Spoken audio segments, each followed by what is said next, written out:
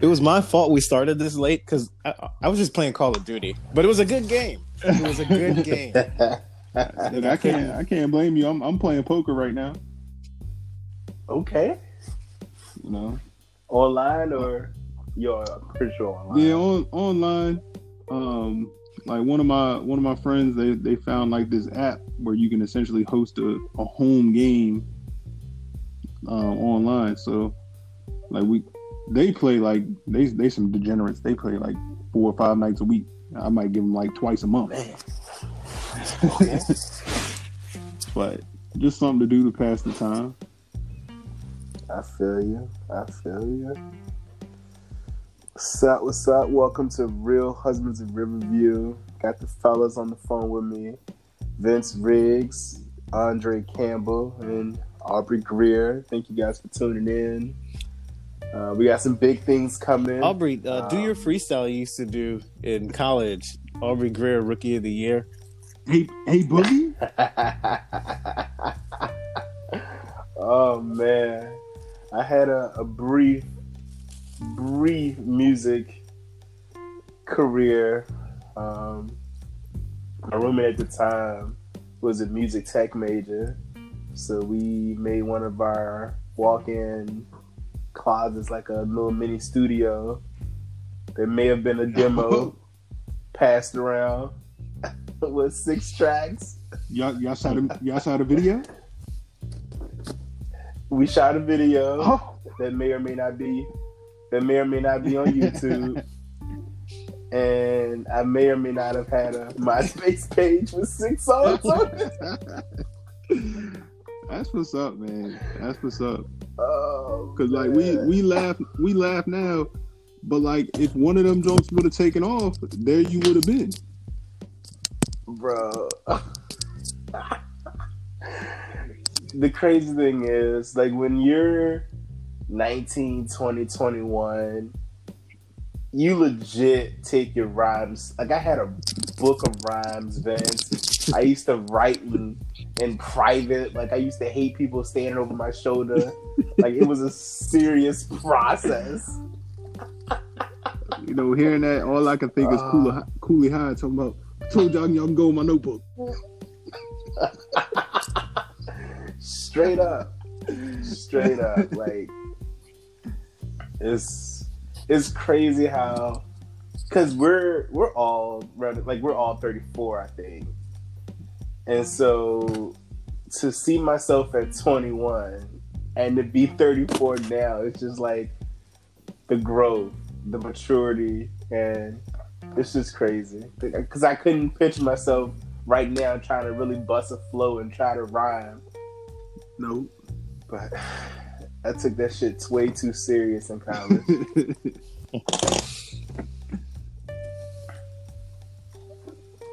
I have been some of everything. Now that you mentioned the Dre, I tried to rap. I used to try to sing. I tried to draw. I've had a many endeavors and pursuits. You're a jack of all trades. A master of none. Oh man, but what's going on with y'all? Oh, you know, like I said, just maintaining, still living this COVID life more than the rest of the world. But it's led to some good things. You know, I didn't want to know if we want to start off with this because I don't know how long it'll go. Yeah, go ahead. Drop your shit, Vince. All right. Well, you know, I know in the past episode, you know, the business that we were looking to start, I was talking about doing a liquor business, and the missus kind of put the halt on that. You know, there's a lot of startup capital necessary, and then she just didn't want me drinking all the time like that. You just gave it to me. Right, you know, there's plenty of people willing to do taste tests. Shelly would have been like, "What the fuck are these potatoes doing in the house?"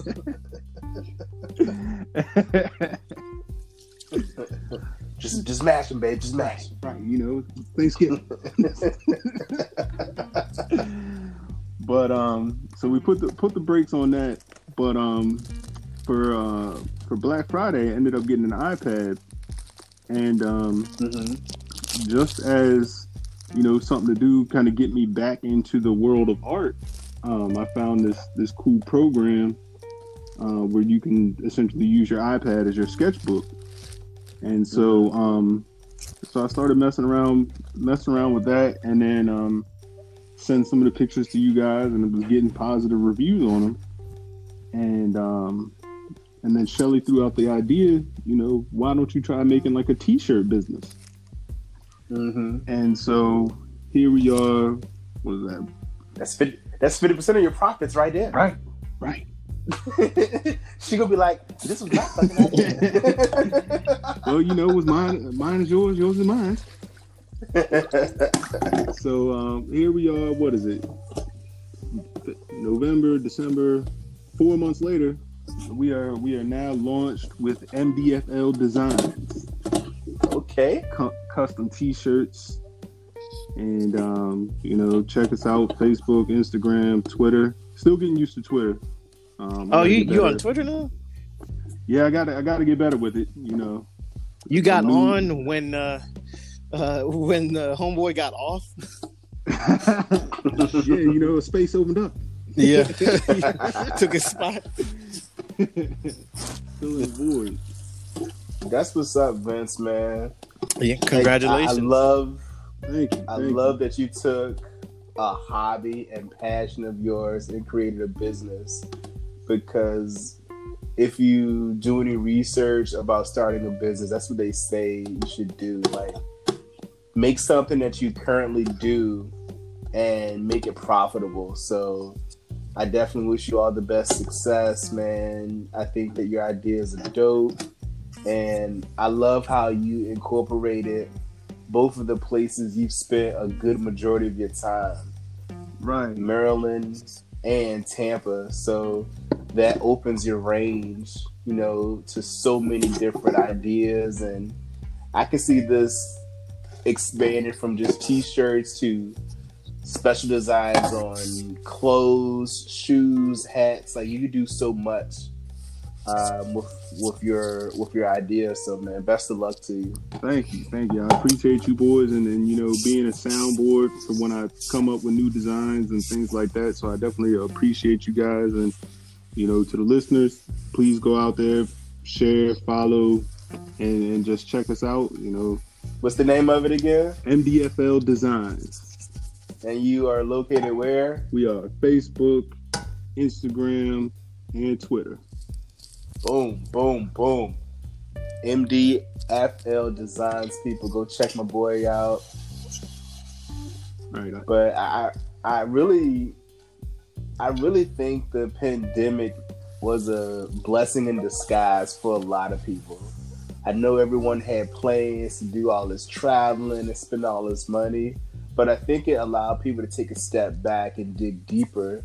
And you have to go into defense mode. Like, what am I going to do if this happens again? Or what am I going to do in case the worst happens?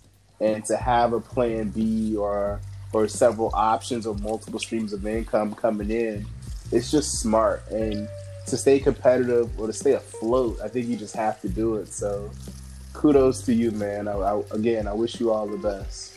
Definitely. It's one of those things where it kind of you get the positive feedback, like everybody's been liking it. We're up to 12 sales right now, and we just launched on Thursday. And so, but then you be like, man, this isn't really jumping like I thought it was jumping. So like, Is it the price? Is it the process? Are they not feeling the designs? And so, like, if you do check me out, definitely reach out to me, give me your feedback, because I definitely want to strive to make improvements. So, no, honestly, go ahead, Dre. What's up? Go ahead. You about to say something? Oh, I was gonna say,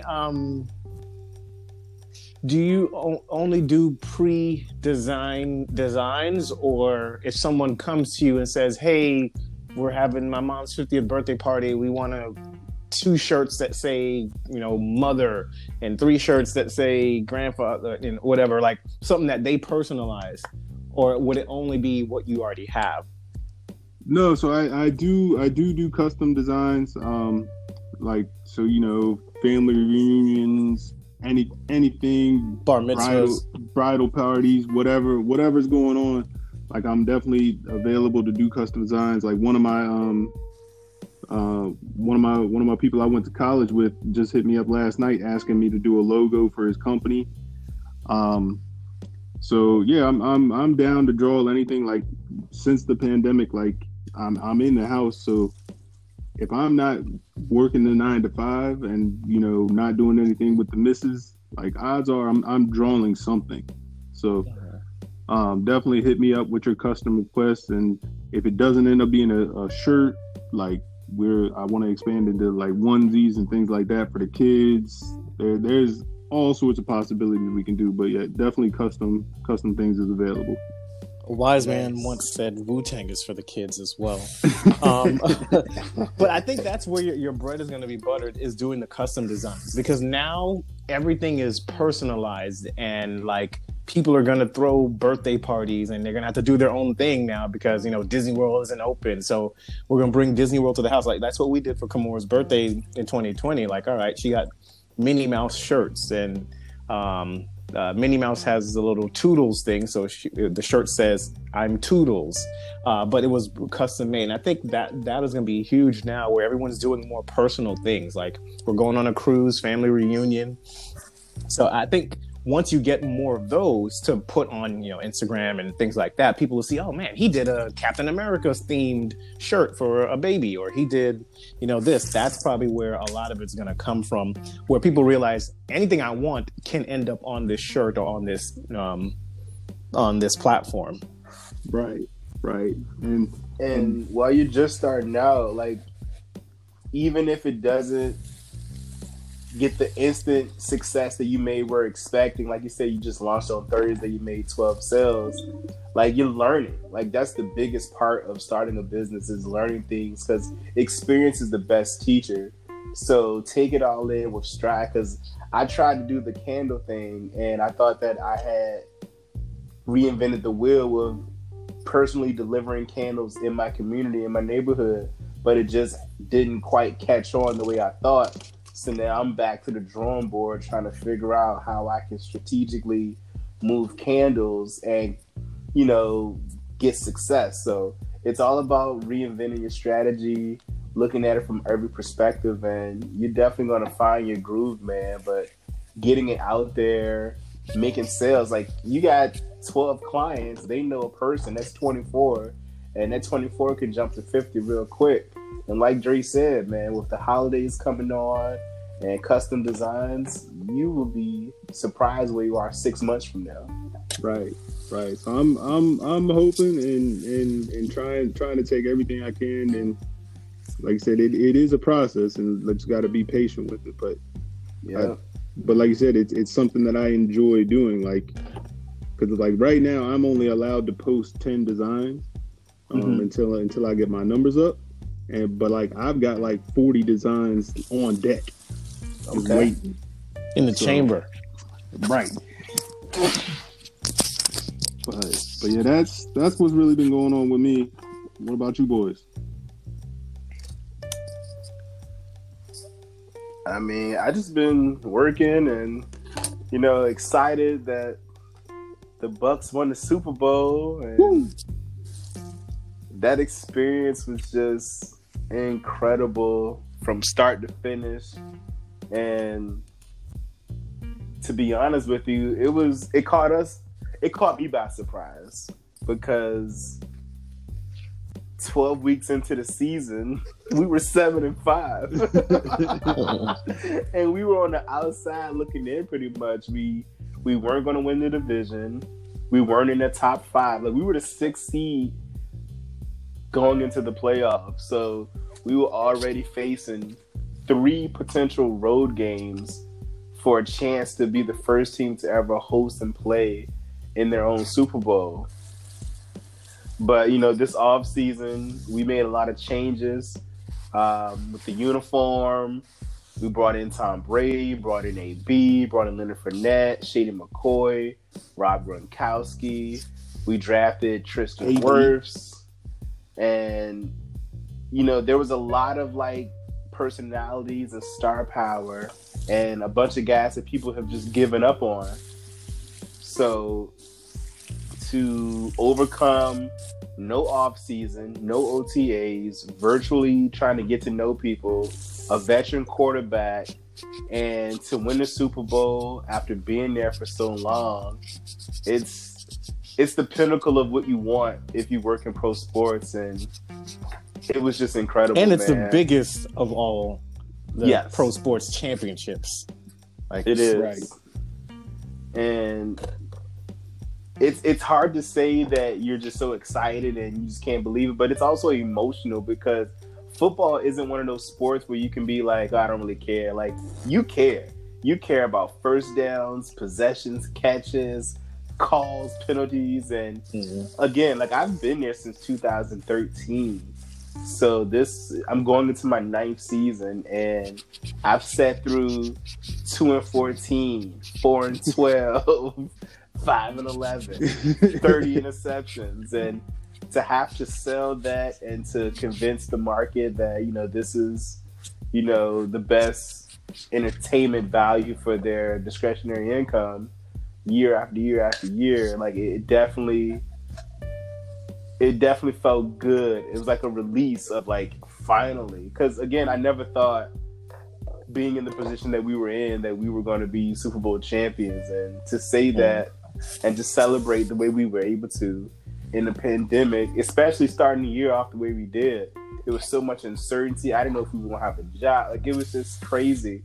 So, yeah, and one of the crazy things is, like, even if they lost the Super Bowl, the leverage you would have of the opportunity, like when you're following up next season for season ticket holders, like, we were this close, or look at the momentum that we built on. So even if you lost, it would have been huge. But you won it by a landslide, convincingly, to a point where it's like, why not do it again? Like, the anticipation of seeing it happen again now, and maybe being a better team or more well-oiled machine next year, because, you know, people be more familiar. And just like Brady said, they weren't even playing that wasn't even their best football. The first 3 playoff games wasn't even their best football. Like, and that's scary because I wasn't I wasn't sold on Tom Brady. And yeah, you could, it's easy to talk his resume and his history and what he's done, but there's never been a 43-year-old quarterback to play this well this late in the season. Like, I thought in the middle of the season his arm was done. He was floating up passes. I was afraid of him taking hits. He's definitely not mobile, and you just never know. But his intensity and the way he's able to get the team to focus on the next play was just, it was incredible to watch. Like, you hear all the stuff about his leadership and how he's fiery, but, like, he instantly commands the huddle. I have confidence in his decision making, and he backed it up. like he backed it up. So I have nothing but respect for Tom Brady, and I was super impressed with how he was able to bring in guys that people just didn't want, like AB. I thought that was going to be a distraction. I thought that Chris Godwin and Mike Evans and Scotty Miller, I thought that was going to throw off their rhythm and timing, and he knew what he was doing. So he definitely has a future after playing. He could be a GM or probably a coach. Like, he definitely has a future in football after his playing days are over, whenever that is. It's funny because the last episode we did, I don't think we really touched on playoffs that much, if we did at all. But we didn't go into the playoffs thinking this at all. No. Now, we started the season. We started the season talking about, oh, we're going to the Super Bowl. And then every week we would get another player. I'm saying we, like I'm born and raised in Tampa. But like every week there'd be another player, like Dominican Sue, Shady McCoy, Leonard Fournette. Like I'm like, and then out of nowhere, AB. And then I feel like the week after that, it was LaShawn McCoy. I was like, yo, these dudes are freaking going to win the Super Bowl. And lo and behold, they won the Super Bowl. Crazy. And it's just been a spectacular year for Tampa sports in general. The Rays represented in the World Series, the Lightning won the NHL championship, the Tampa Rowdies, I think, won their championship, and then the Bucks won the Super Bowl. And we did all this in the pandemic, adjusting to this new life. So it's just been a spectacular year in sports, especially here in Tampa. And another crazy thing about that is, of all those Tampa teams, the team that's a playoff, a perennial playoff team or championship caliber team was the Rays. Like the Rays have been on the cusp of being a good team or a World Series team for maybe the past 5 years.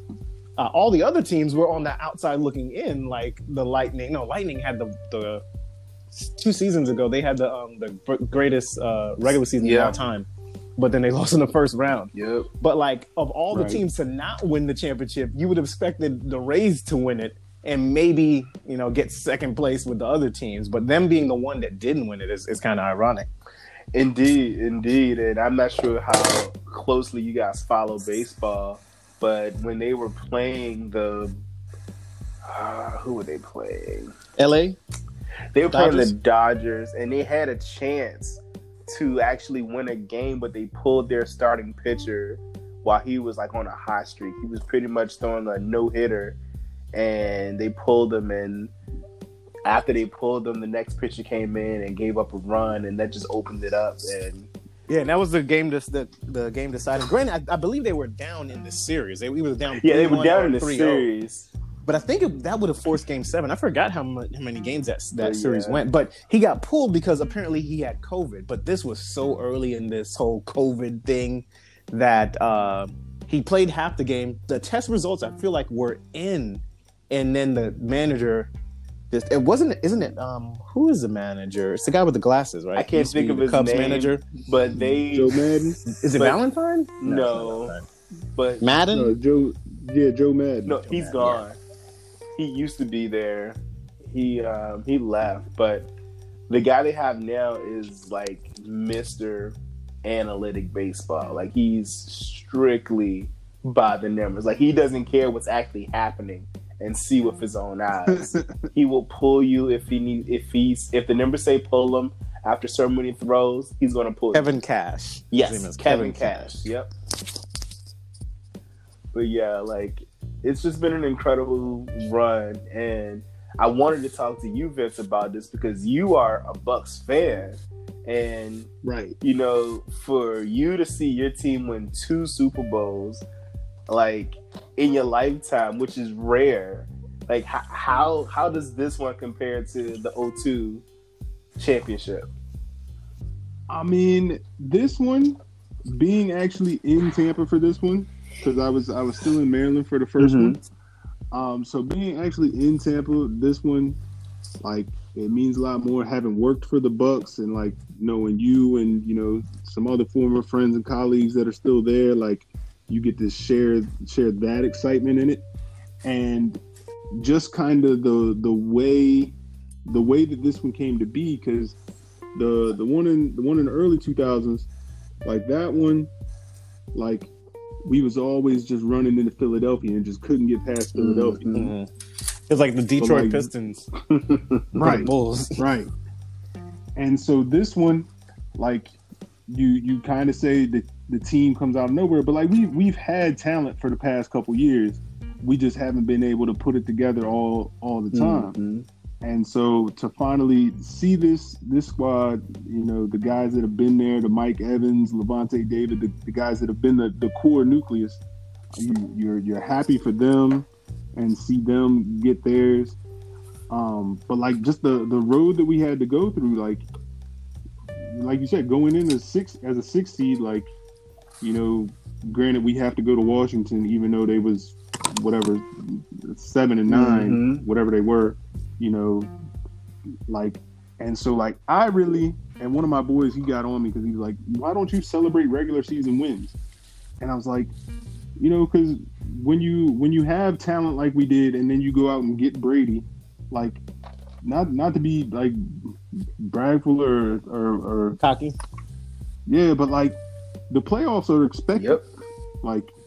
Like so we'd win a game in the regular season, and I'm like, man, I wish our defense was playing better today. Like I still saw room for improvement because I knew that we were going to need it come this time of the year.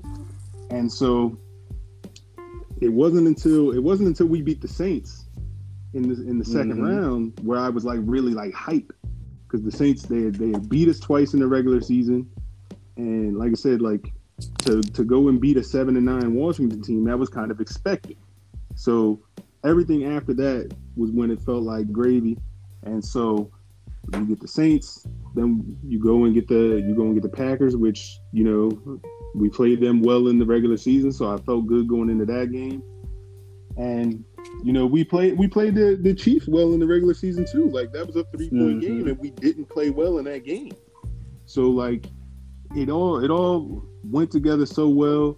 Like I said, happy for you, Aubrey, my other friends that are still there.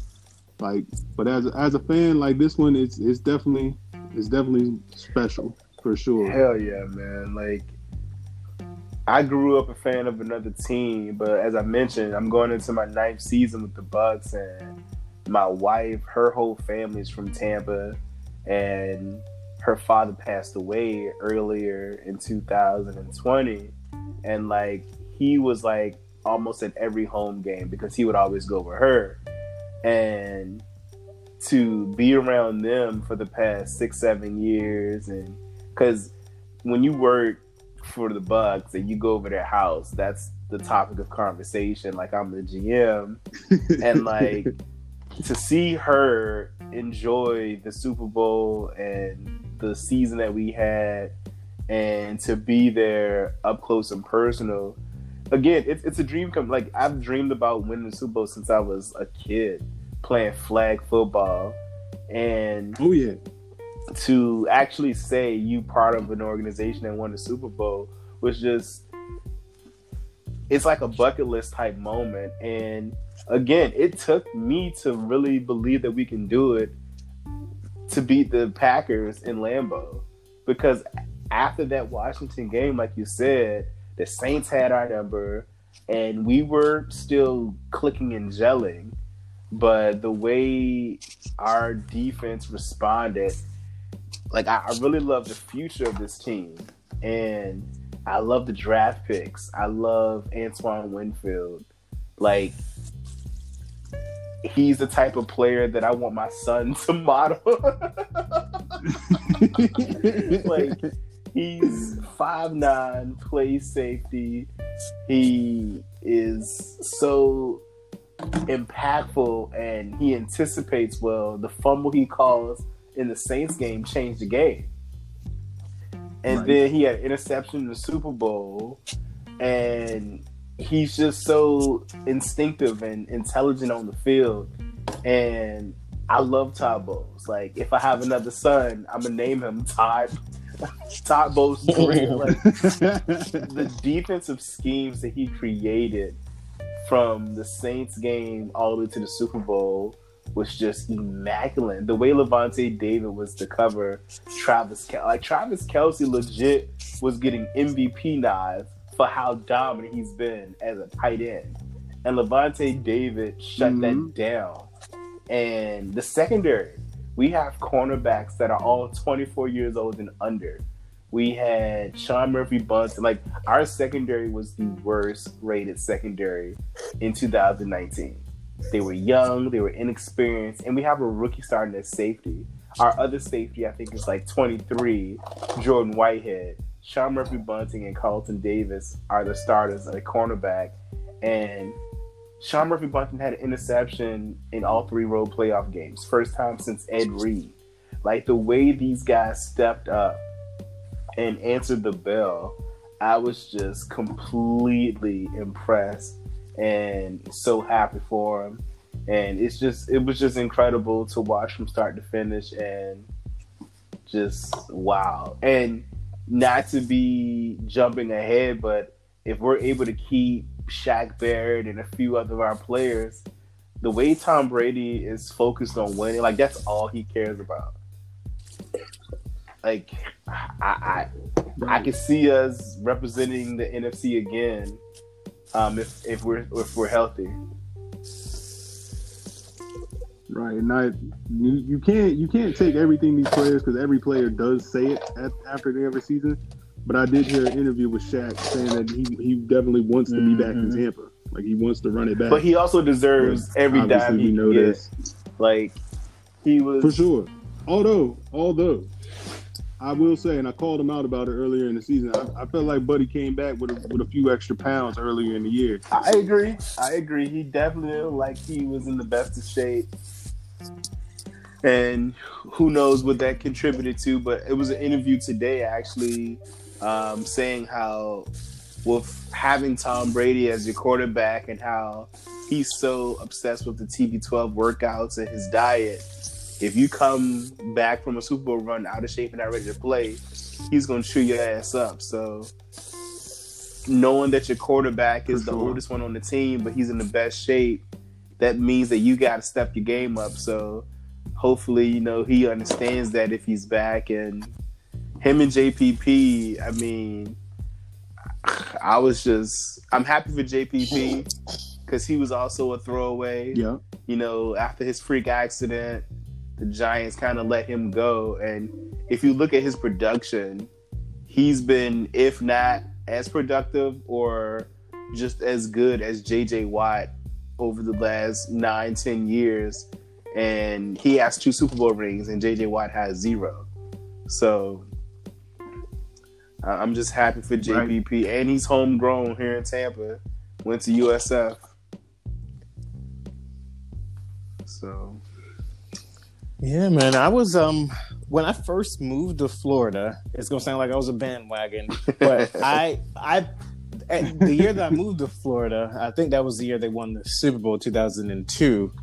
I was a Giants fan, but I did in New York. I liked Keyshawn Johnson, like that '96 class of like Keyshawn Johnson, Kobe Bryant, Allen Iverson, like the young guns that were going to change sports.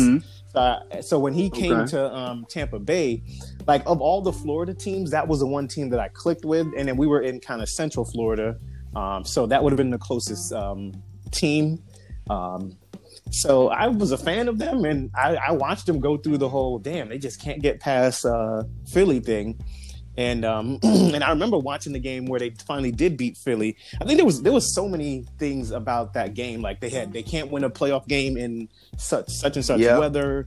At that point they had never had a kickoff return for a touchdown or a punt for a touchdown or something like that. They hadn't beat Philly. They were like everything was against them. I remember the Rondé Barber pick, and I remember the Joe Jaravicious like 70-yard scamper that like put the game away. So I remember that, and then I remember thinking, man, it's one of those really good defenses versus really good offenses in the Super Bowl, and typically the defense prevails. But I was like, Rich Gannon won MVP. They got Joey Porter. They got Jerry Rice. They had Gardner at running back. I'm like, this team is stacked. But they ran away with that Super Bowl. Sometimes it's like that. There's just the 99 Super Bowl or 2000 Super Bowl with Giants versus Ravens, where the defense just like runs over the good offense. But I was happy when they won that one. And then, of course, being in Tampa, I have always ran into a head coach of the Bucs, and I feel like that jinxes the Bucs. Anytime I run into the head coach, something bad happens. So I told y'all the story about the one that used to go to my barbershop, Raheem Morris, who goes to my barbershop, and then he got let go. Greg Schiano. I saw him on Dale Mabry at the ABC Liquor. But no, Total Wines. He had a cart full of alcohol. And he was looking at me like, oh, young black guy. He probably watches football. He's probably going to recognize me. Like, he kind of stood there and stared at me like, And it didn't click in my mind until after the fact. I'm like, I recognize that guy. Is he like on ESPN or something? I'm like, oh, that was Greg Schiano, the head coach. And I think he got fired like within that week. So, While he was drinking. I saw Tony Dungy at Five Guys. I mean, he was, of course, retired years ago, but I saw Tony Dungy at Five Guys. So there's always something.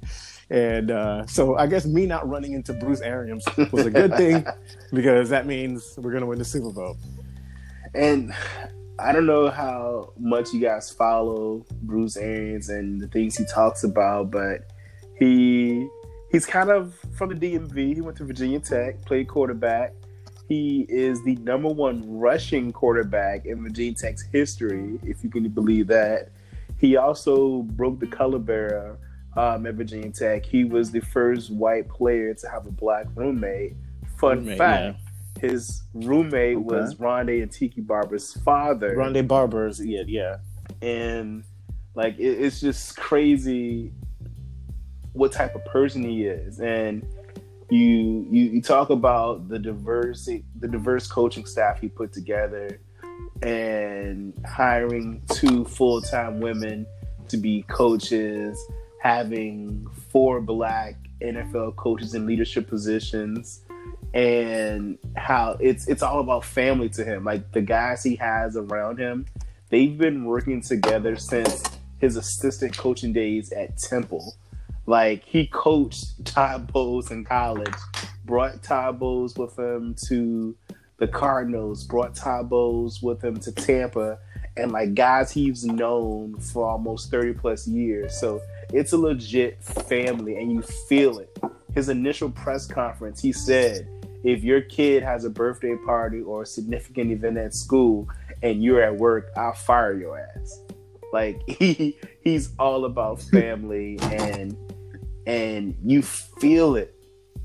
So in addition to like, yes, I'm happy to be a part of this, I'm happy to just witness it because these are things I can share with my kids and generations to come after me. Like it's not all about just working just to get a check. It's about the environment you create for others to be and to create opportunities for other people.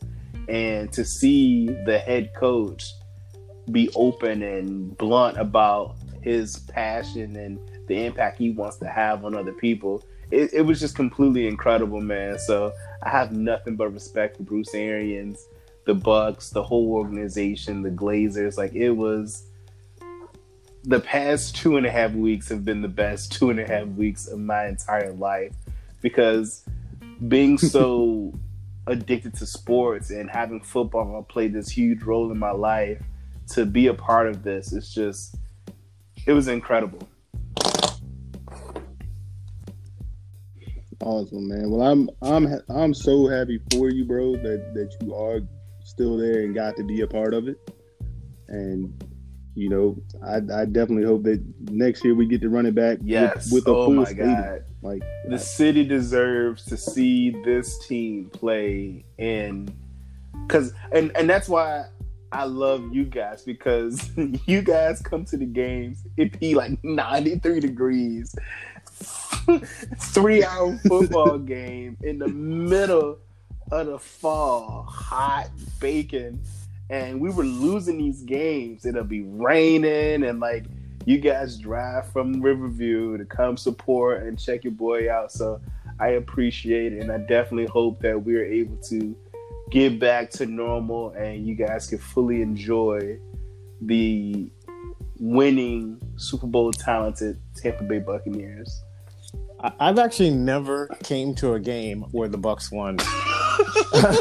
Every game I came to, they lost. Remember one year y'all got me tickets for my birthday. I don't know if it was my 29th or my 31st birthday, and Delora had surprised me, and they played the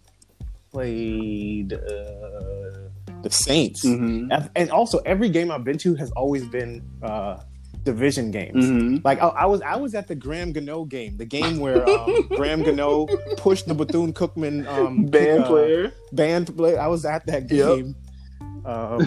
I was it's years ago. This was when me and I was living in Clearwater, so I think you had just gotten there.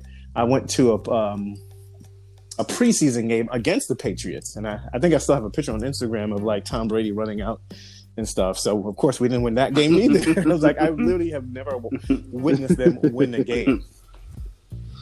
Man, it's been some rough seasons. We were 0-8 at home one season. That was a 2-14 year. Both of the games we won were on the road. And that was the year before we drafted Winston. Yep, that was the year before we drafted Jameis, Lovie Smith. Like, I've been through 4 or 5 coaches. I was there for Schiano, Dirk, Lovie. Dirk, I forgot about Dirk. Yep. So yeah, 4 coaches going into my 9th season. The quarterback I started with was Josh Freeman. Then we had Josh McCown. Then we had Mike Glennon. Then we drafted Jameis, and then from Jameis we went Tom Brady. So it's been a lot, man. It's been some ups and downs for sure. Josh Freeman on South Howard at the Lodge. Doug Martin. Like, it's been crazy, but again, those past 2 weeks made it all worth it, man. So it's just been incredible. Oh, remember Brent Grimes and Miko Grimes? Imagine if they were involved with this Super Bowl team. Brent Grimes, Darrell Reeves, Deshaun Golson. Didn't we have Browner too? I could be wrong. No, we didn't bring in Browner. Okay. But yeah, man, if it was a top free agent, that's one thing I can say about the Bucks. If it was a top free agent and the Bucks was interested, 9 times out of 10, the Bucks would get him. And I just did not believe the rumors when they started about Tom Brady. I never would have thought that he would come to Tampa. And Bruce, Mike, and Jason Light flew to Foxborough. They met with him, and they sealed the deal. And lo and behold, they're the greatest salesman of all time. But I feel like I said this on our very first episode, or one of those episodes. Tom Brady knew what he was doing. He wasn't coming here to come to the team that was here last year. And as you can see, I wouldn't say it's a 365, but it's a huge facelift of what the roster was last year. So similar to the whole LeBron going to LA thing, he wasn't coming to LA to play with Josh Hart and Lonzo Ball and all those other guys. He came to LA. I still believe that they were supposed to get AD the year before. Remember, at the trade deadline, the Pelicans didn't want to do it, and then eventually they get him. But I think that it was always a plan. Like, he knew Gronk was coming. Of course, he didn't know nothing about the AB. Well, maybe he did. Maybe he did know about AB because AB been out of football for 2 years. Yeah, I feel like Gronk and AB were in right his back pocket. Now the whole Leonard Fournette thing, he had nothing to do with it. But like, he knew certain things, certain moves were going to be made before he got there. He wasn't just going to come there just to retire. The kicker is in Florida. The kicker is Jason Light was, I think, his first GM.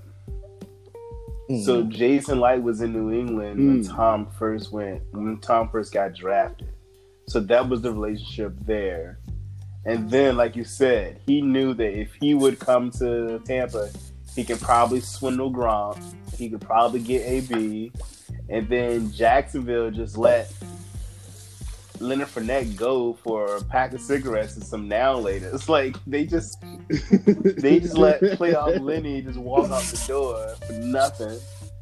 And from there, we already had Ndamukong Suh, JPP, and that just elevated the level of play for everyone else. And we have this entire podcast. We have not mentioned Devin White's name. Oh my God! As if he's probably not the best football player on the planet. Devin White. Today is his birthday. He just turned 23. Game changer. He just turned 23. He's been in the league for 2 years. He just turned 23. Like, the interception he had for that Saints game changed everything. Like, it's like he knew where the ball was going. Like, Kamara didn't even turn around to look for the ball. And he just grabbed the ball out of the air and he's just a force of nature. Like, And that's what I was excited about this defense. Like the young guys, I mentioned the secondary, but you have Devin White. He's one day going to take over for Levante. You have the secondary. You have Vita Vea. He came out of nowhere off of IR. Was like, I'm back. And because, so take it a step further. So I think it was 2018. We drafted Vita over Derwin James. And Derwin James went to Florida State. He was a safety. He was Defensive Rookie of the Year. We were getting killed for drafting Vita over Derwin. Because Derwin was there and we didn't draft him. And then the following year, we drafted Sean Murphy-Bunting instead of drafting Greedy Williams, the cornerback from LSU. And we got killed for not getting Greedy. And now you look back and it's like Vita Vea and Sean Murphy-Bunting probably had the third or fourth biggest impact on the whole team. Like Vita Vea, him being such a large guy, you have to double team him. That opens it up for Shaq and JPP.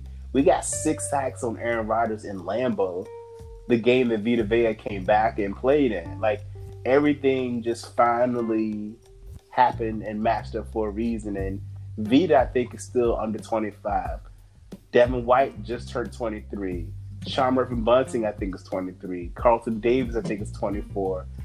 Antoine Winfield is a rookie. That's 6 players on the defense that's not even 25 yet.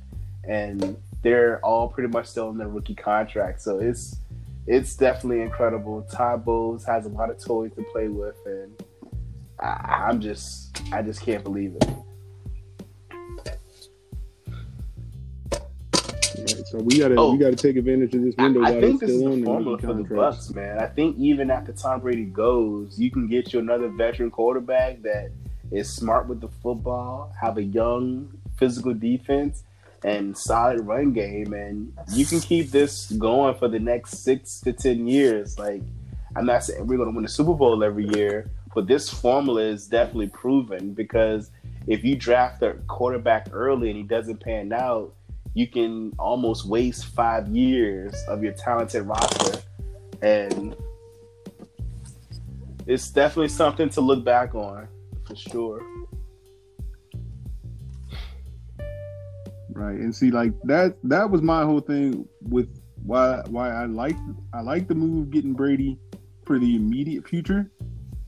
I don't like what it does for the franchise long term, because Brady's going to be good enough to keep us in the playoffs, so we won't be in a position to draft the top quarterback each year. Well, who said you want the top quarterback? So it does put you in a position.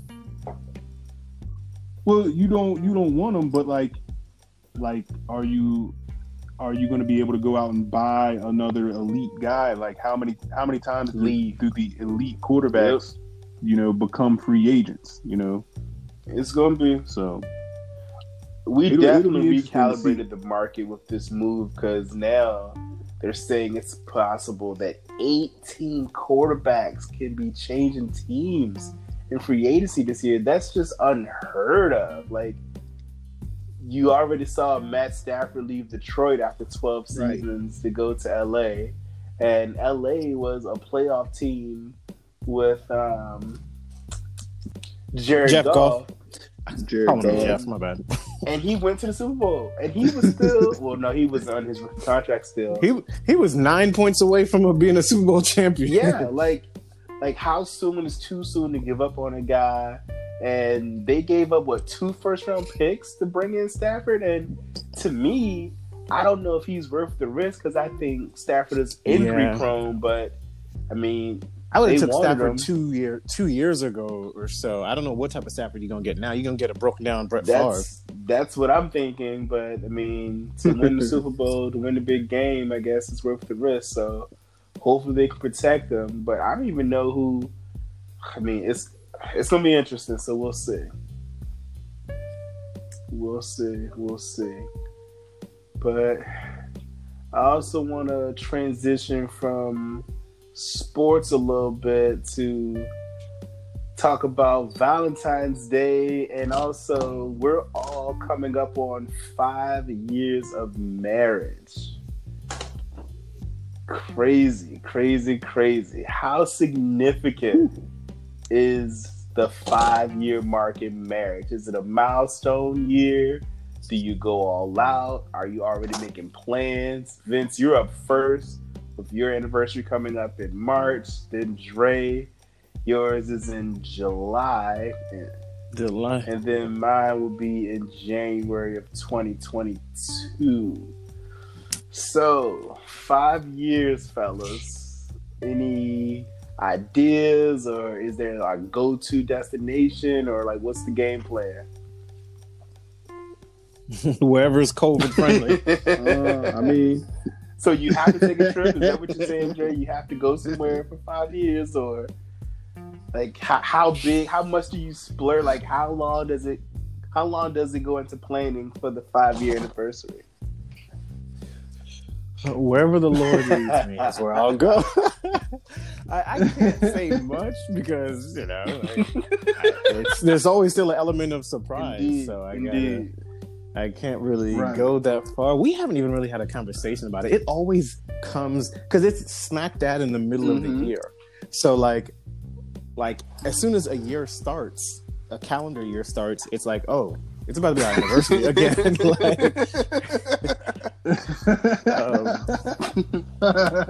Right. Did we just do this? Like after our anniversary, it kind of snowballs all the events for the year. Like so our anniversary is in July, and then my wife works for the school system, so August starts school. September is her sister and her mother's birthday. October is my brother and sister's birthday. November is her birthday. January is my birthday and Jesus' birthday. So, yeah, December. So like it snowballs all that, and then next thing you know, all right, it's January. Let's start the year over, and then it's like, well, we're only a few months away from another anniversary. But yeah, we haven't had a conversation about it. I think we started the year maybe on like talking about it briefly, but we haven't followed up yet. And it really just depends on where things are this year. Like just like I would imagine February 17th of last year, we didn't know the extent of what would we be doing for our anniversary. But it seems like things are going to be, I don't know what normal is, but things will probably be more and more open. Like it doesn't seem like the whole theory of homeboy's going to get in office and there's going to be another hardcore shutdown.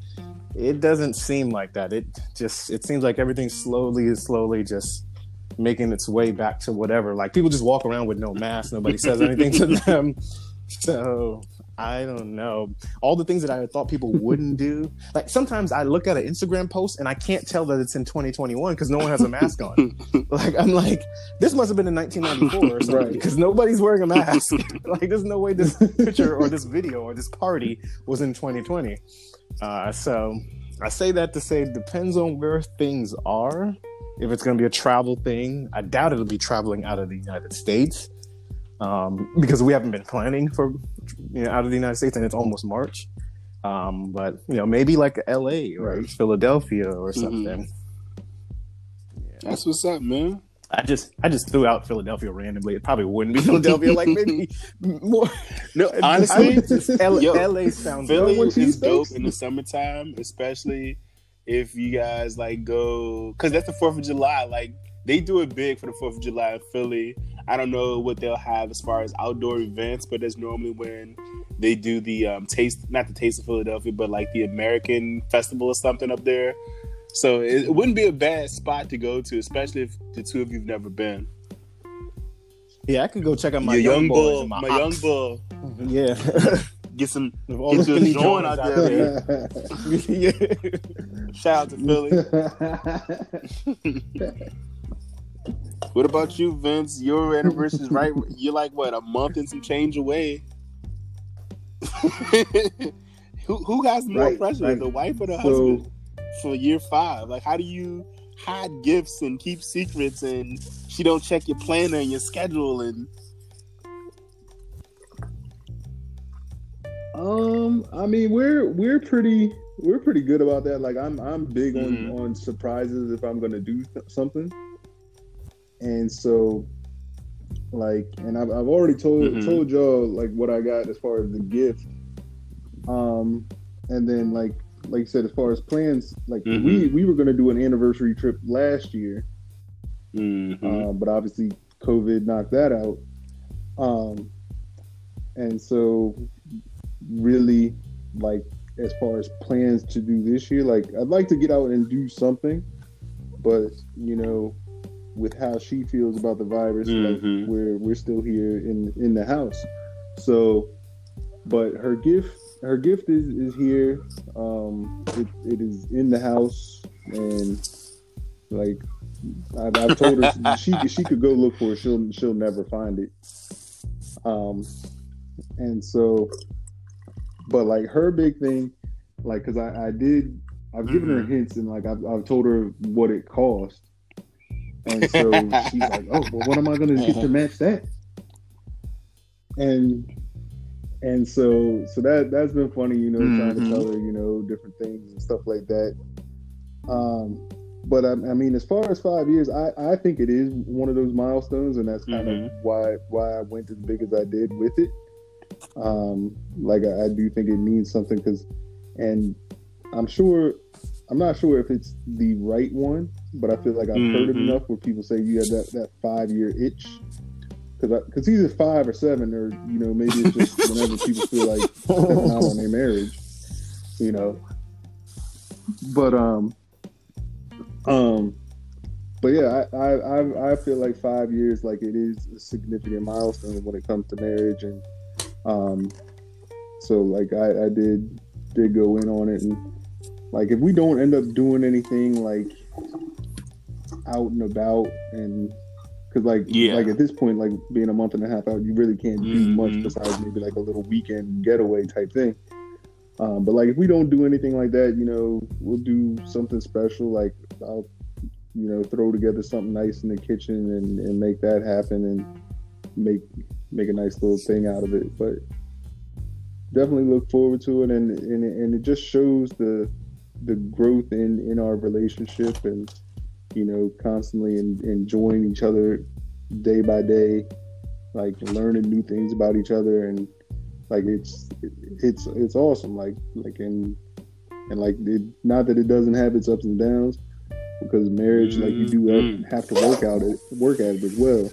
But I enjoy my partner and enjoy working with Indeed, her. Man. You definitely hit on a lot of key points there, because it's definitely a work in progress, and you want to show, like, the little small things matter. You want to show that you pay attention to their likes, their dislikes, and you want to get them gifts that are impactful and also have significance behind it. So 5 years is definitely a milestone, especially with all the stuff you hear about marriages and all the stuff you see and you know and you hear about.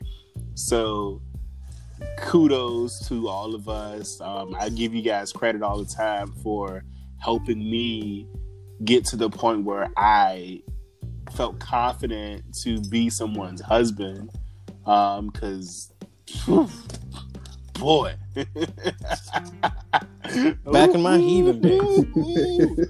Oh my goodness, you talk about stories that gotta go to the grave with me, man.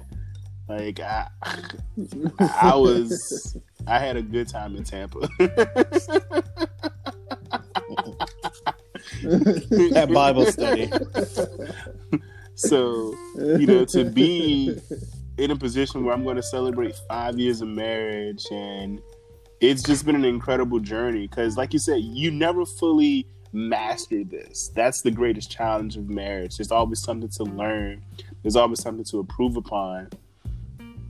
So you definitely want to show that you appreciate their time, energy. And that's what I learned the most about the pandemic, is the behind the scenes things that are kind of unspoken, that you kind of just assume your partner is supposed to know or pick up on, and the unspoken language and the subtleties of a look or a gesture.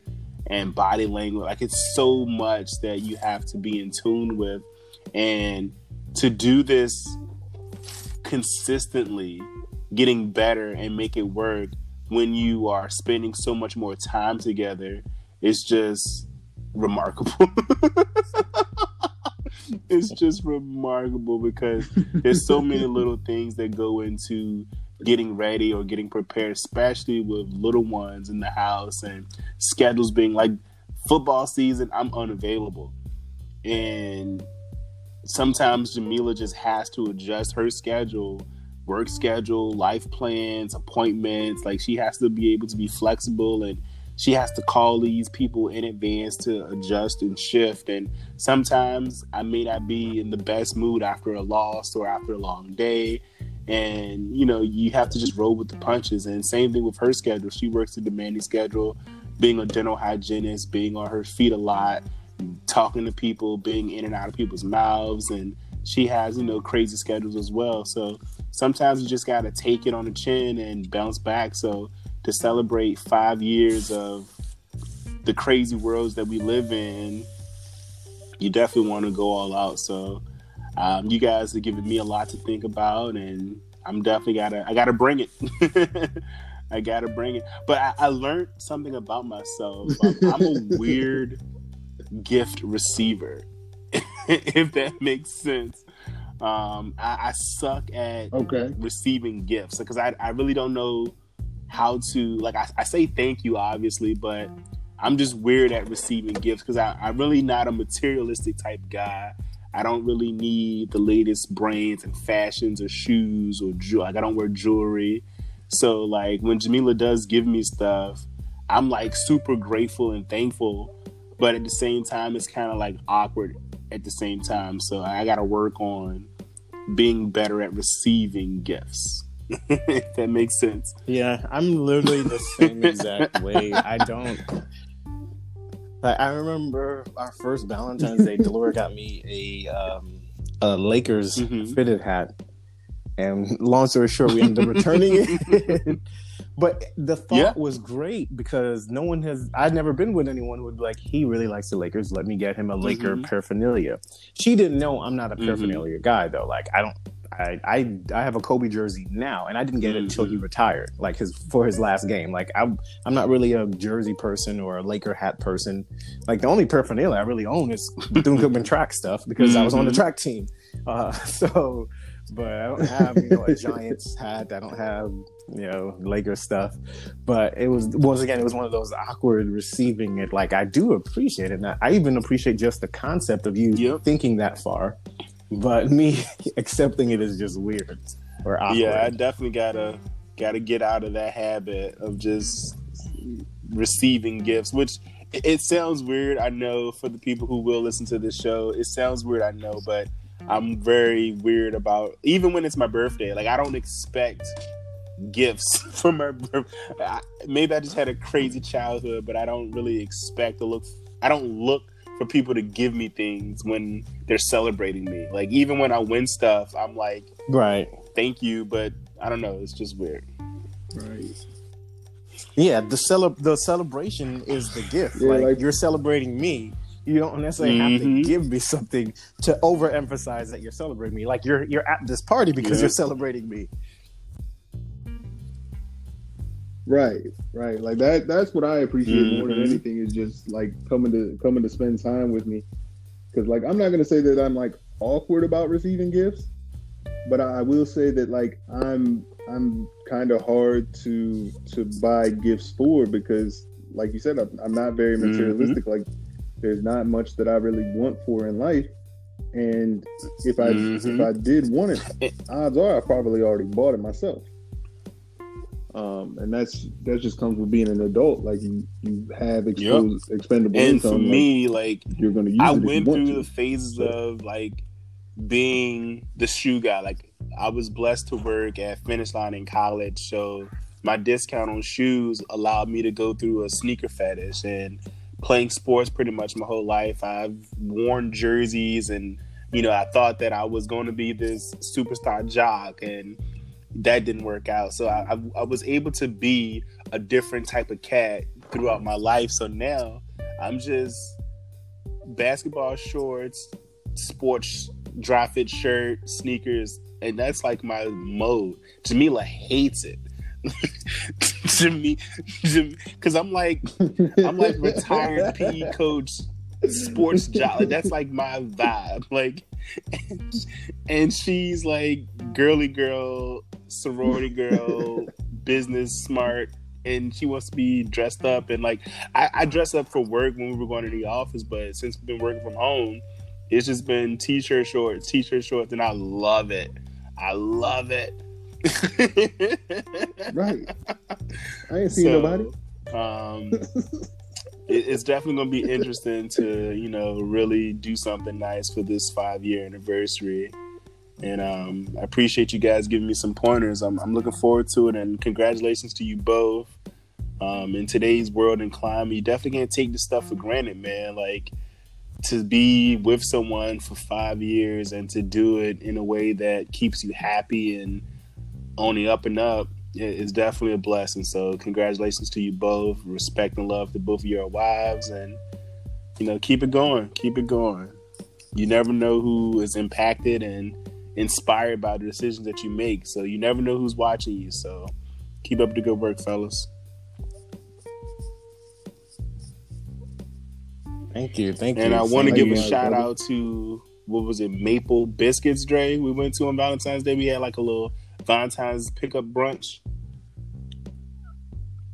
Maple Street Biscuit Factory out here in Riverview. Dre recommended it. We went to go pick up some chicken and waffles on Valentine's Day, and it was a huge hit in the Guerrero household. So if you out here in the Riverview area, go check them out. And they got some dope food over there, especially when you want to surprise the missus. Yeah, we got some. It was just, I don't know. I always feel like when I leave the house, I can't come back without something. So me and Aubrey went for a jog on Sunday morning, which is Valentine's Day, and then of course we're just, you know, shooting the breeze, catching up with each other. And in the back of my mind, I'm saying, every minute that I'm gone, like I'm losing husband points. Like, there's a subconscious tally that you have in your head as a husband of like being in good standings, and I'm like, I'm losing husband points. I need to get my husband points back. So I was like, let me come home. And it's still morning time. My wife is not a breakfast person, but she can do the whole brunch stuff, like chicken and waffles. Like, she's not an egg and grits type person. So who has chicken and waffles? And the first thing I think of is Maple Street Biscuit Factory. And it's affordable too. You know, some people chicken and waffles be $52. So we picked up some and brought some home. Yep. Maple Street Biscuit Factory for the win on Valentine's Day. And that pretty much sums up today's show, man. Unless you guys want to add some more or give some plugs or some shout outs, man. That's pretty much all I had on the agenda.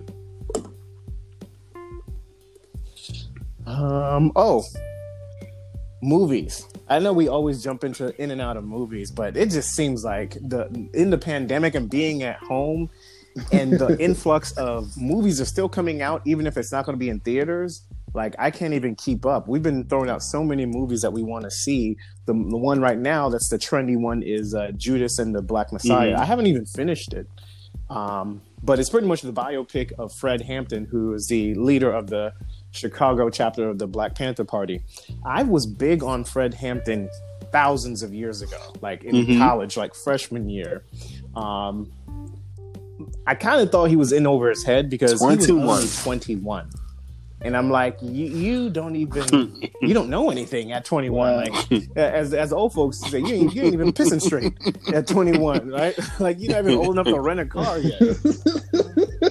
You're still wet behind the ear. So, but to see in depth, like the inner workings and stuff, of course, I'm not going to spoil it, but it's definitely a very, very good movie. This is one where if life was normal, you know, it'd be one of those Friday you go to the movie theater and all your cousins and them are lined up outside. Let me get two for Judas and the Messiah. Like, it would have been one of those type of Fridays. I miss it so much. I miss it, Dre. Like, I've fully adjusted to the pandemic, but I love large gatherings of people. I love going to the mall when it's packed. I love going to the movie theater when it's packed. I love sporting events when it's packed. Homecoming. Like, I miss it so much, and I feel like it'll never be the same. Because I think there's always going to be... I'm actually the exact opposite. I think some of it has to do with, like, I had anxiety when I was younger, but I hate large gatherings.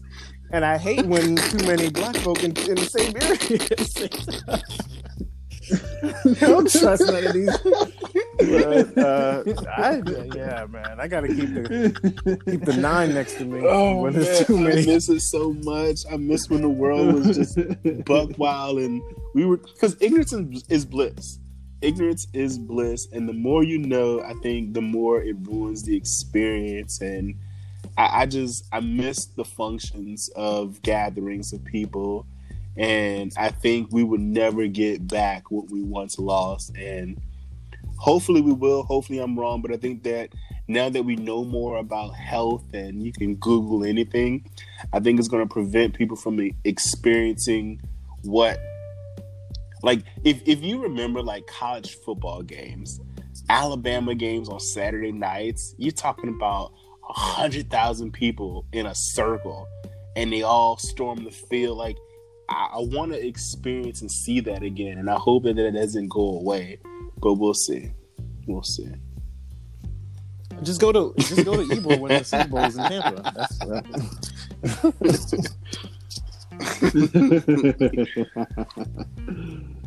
I hate that Florida is being called the epicenter of the pandemic.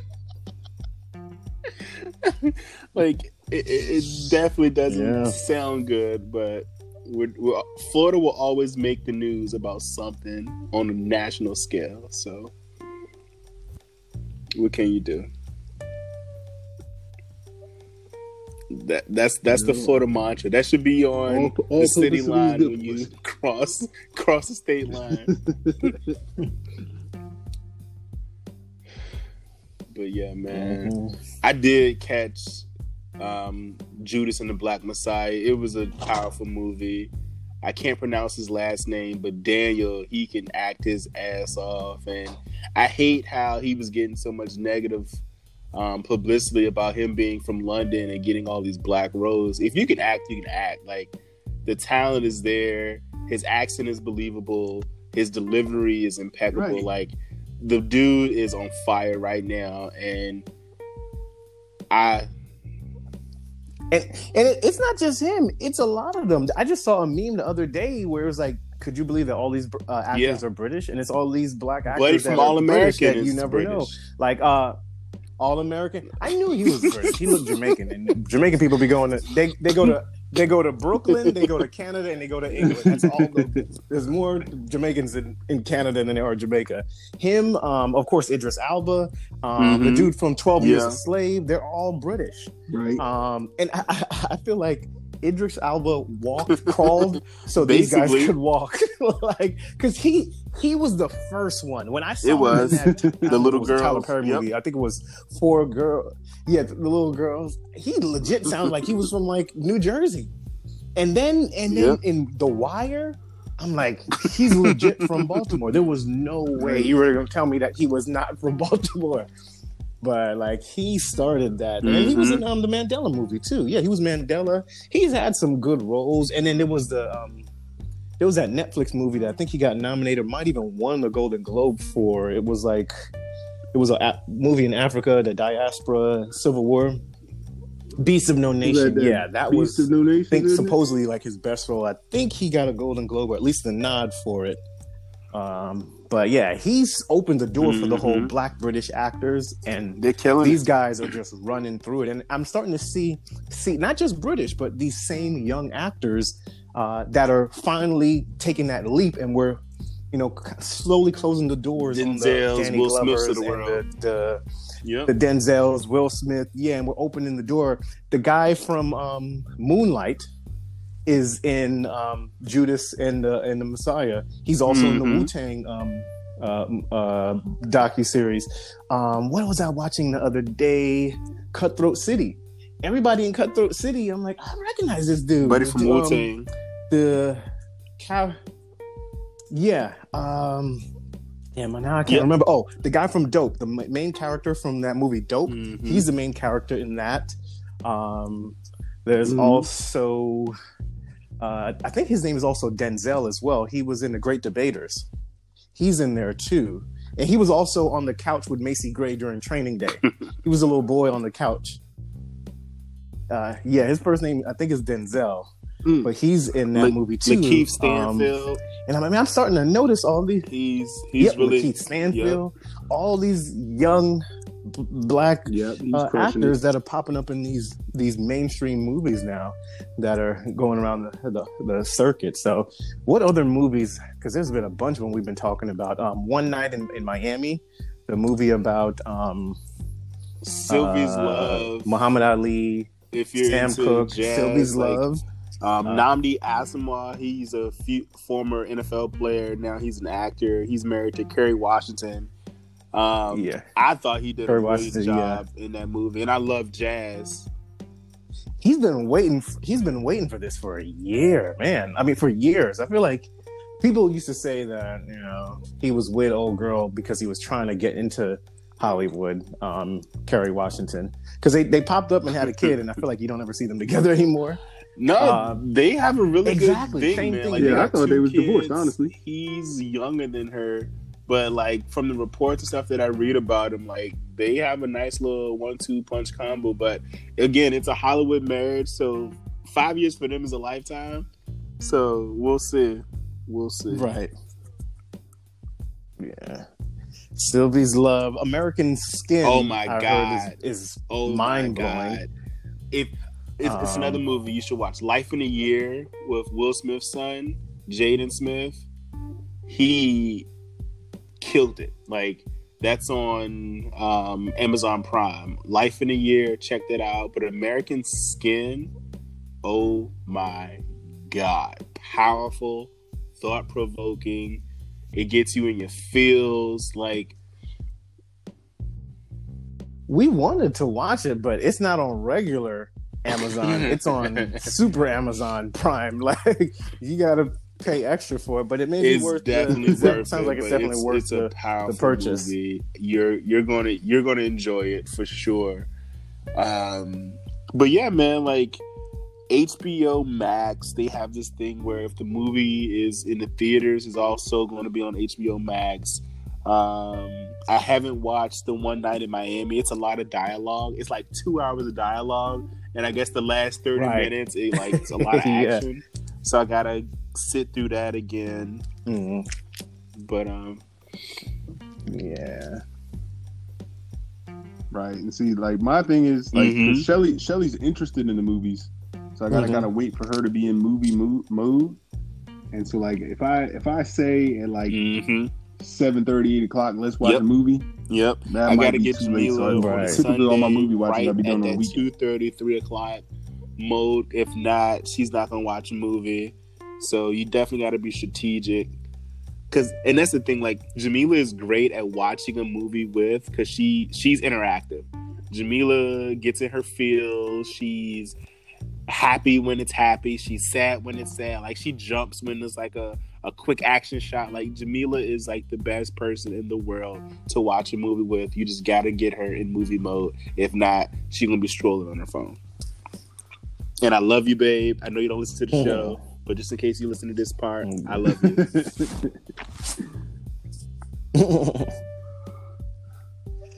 There's also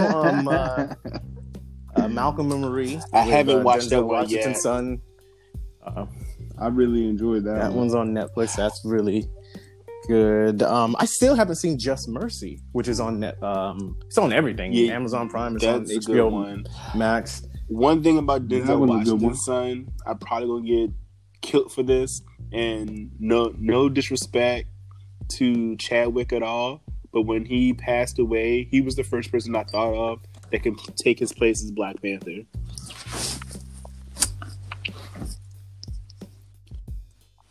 Yep. Oh, John David Washington. Yep. And I know there's the been a lot of next, Black speculation Panther. on the sister getting more of the leading role, which is fine. But if they ever wanted to recast the Black Panther, John David Washington, he is hands down my number one pick if they recast him. The boy can act. Shout out to his father. Yeah. For sure. Yeah, And there's I definitely love the a plethora diverse of movies out there. roles these actors are getting. Like when we were growing up, Denzel always played the love interest or the black good guy, and then Wesley was always the action guy, and Will Smith was always the love interest young guy. And now these black actors, they are playing so many diverse roles we've never seen, and we're still fairly young. Like we're 34. And this is like the first time Hollywood has allowed black leading men to be the same type of roles that the Tom Cruise or the Kevin Costners are getting. Like, and it's the same white guy, but they were playing so many different, like The Bodyguard. Like that movie is such a classic. And Kevin Costner was just the bodyguard. Like he wasn't a doctor. He was the bodyguard. And he got so much critical acclaim for that. But you would never see a brother get a role like the bodyguard. And if he was a bodyguard, it was protecting a rapper or protecting a ball player. Like the roles that they're getting now, it's just so good to see them play so many diverse versions of the black experience. And Lakeith Stanfield is a good example of that. I feel like our first time seeing him was on ATL. Yep. Or at, like I said, ATL, on Atlanta. And he was like Martin. the Cole from Martin, like the goofy guy. But then he had that one movie with Tessa Thompson, and that was like it was a weird movie, but it was an interesting role. And then he was in Get Out, and he was in the movie with Adam Sandler where he played like semi the villain. Uncut Gems. Yeah. So that was a whole different role for him being a villain, and now he was in Judas and the Messiah, NWA, and the Black Messiah. So yeah, he played Snoop in that. Yep, he played Snoop. He was. That was him. That was him who played Snoop. Wow. And I remember. Yep. Yeah, that's what I like about him. Like, there's sometimes he like blends so well into a role you don't even realize. Saying Nipsey Hussle should have played Snoop. Nipsey would have been a way. One, he already had the California swagger. He already had braids at the time. He was already a Crip. He was rolling 60s. He's rolling 60s. And Crip was Snoop is rolling 20s. They just changed the number. Yeah, Lakeith has been in a lot. Like he has a lot of acting chops. And I don't know if you guys have watched The Photograph of Issa Rae, but Lakeith is in that. Oh yeah. That's what I think we watched. Valentine's Day last year. That's what we watched. I think that was our last movie. He was loving like the roles that these brothers are getting, and like shout out to Michael B. Jordan. He's getting like a John Clemcy show. I think I saw a preview for that. But yeah, man, like the actors these days, the brothers are being seen as actors and not like black actors. Like no disrespect to Ice Cube, but you're not seeing all the black people be in movies like that. Don't Be a Menace to South Central, Boys in the Hood, or House Parties. Like these guys are getting leading roles that crossed over to all demographics, and they're not being labeled black films. Like these are good movies. I think that's some of that has to do with we have more of a story. We have more of a story to tell now too, because Don't Be a Menace was needed because that was the Black California life. Boys in the Hood in 1990 was 1990 a 22-year-old African American in Compton. Like so, those roles were what we were living. But now in 2021, there's black lawyers. You know, there's a lot of black lawyers. There are black CPAs, and there's just more stories to tell because I would like to believe we've advanced much more. I mean, we've already had a black president, so I think we're still telling our story. We just have a better story to tell. That's a gem. Write that down somewhere. Let me copyright that. But I mentioned this on a few episodes ago where it was like those 90s sitcoms, you could tell by how they dressed that they were just, this is just how we live. Like when you watched Martin was just wearing a red shirt with some Jordans and green pants.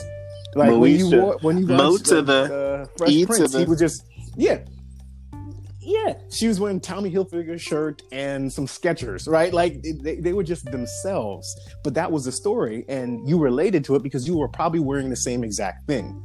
And in the early 2000s came and late 2000s where you started getting those shows where I feel like we weren't really relating to, like, because especially now with the reality shows, like they're fucking in their living room with Prada on and like and Prada and green hair, and I'm like, nobody lives like that. Like I related to the Cosbys, and even though my parents weren't doctors, but Theo was struggling with math like me, right? You know, so like it was more relatable and it was more down to earth. But that's the life we live. Now we live in a life where you say, Alexa, play a Michael Jackson song, and there's just Michael Jackson songs playing in your house. Like we live in a way more advanced world with a different story to tell.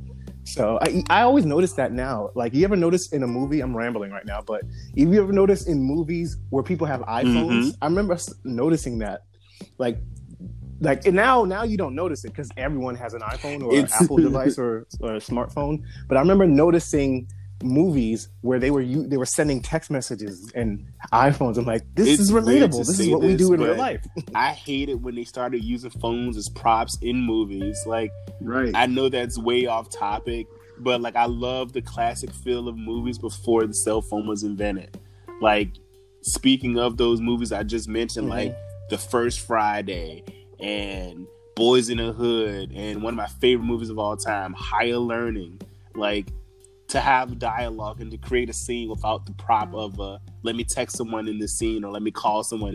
You had to actually be in the room with the person for the conversation to occur. So unless they used a landline, but I feel you, man. I feel you. I love movies, and I agree with you both. Like Vince, you mentioned, like the writers are also better, and that's why I wanted to give a shout out to Issa Rae. Like, she hustled her ass off to get where she's at right now. And if you watch some of her early work with The Awkward Black Girl and some of the stuff she put on YouTube, and to see Insecure, to her to produce and direct and to write and to have her own studio, like, she's popping. And I think she's hilarious. I think Insecure is one of the greatest shows ever written. That could be hyperbole. That could be me being a prisoner of the moment. But it's so relatable. It's so on point. It's so dope. I love her concept. I love the scene. Like, I love everything about the show Insecure. I cackle like a child when I'm watching the show. And I think she's just incredible. So shout out to Issa Rae and Lakeith Stanfield, John David Washington, Daniel Kalulululu. No disrespect. I don't know how to say your last name. Daniel Kalula. No disrespect, I promise. He know who the fuck I'm talking about. But yeah, man, I love this moment for the young black actors getting dope roles, and it's more to come. Like, you still got Denzel coming out with movies, you still got Will Smith coming out with movies, Idris still coming out with movies. Like, Idris got 2 black westerns coming out.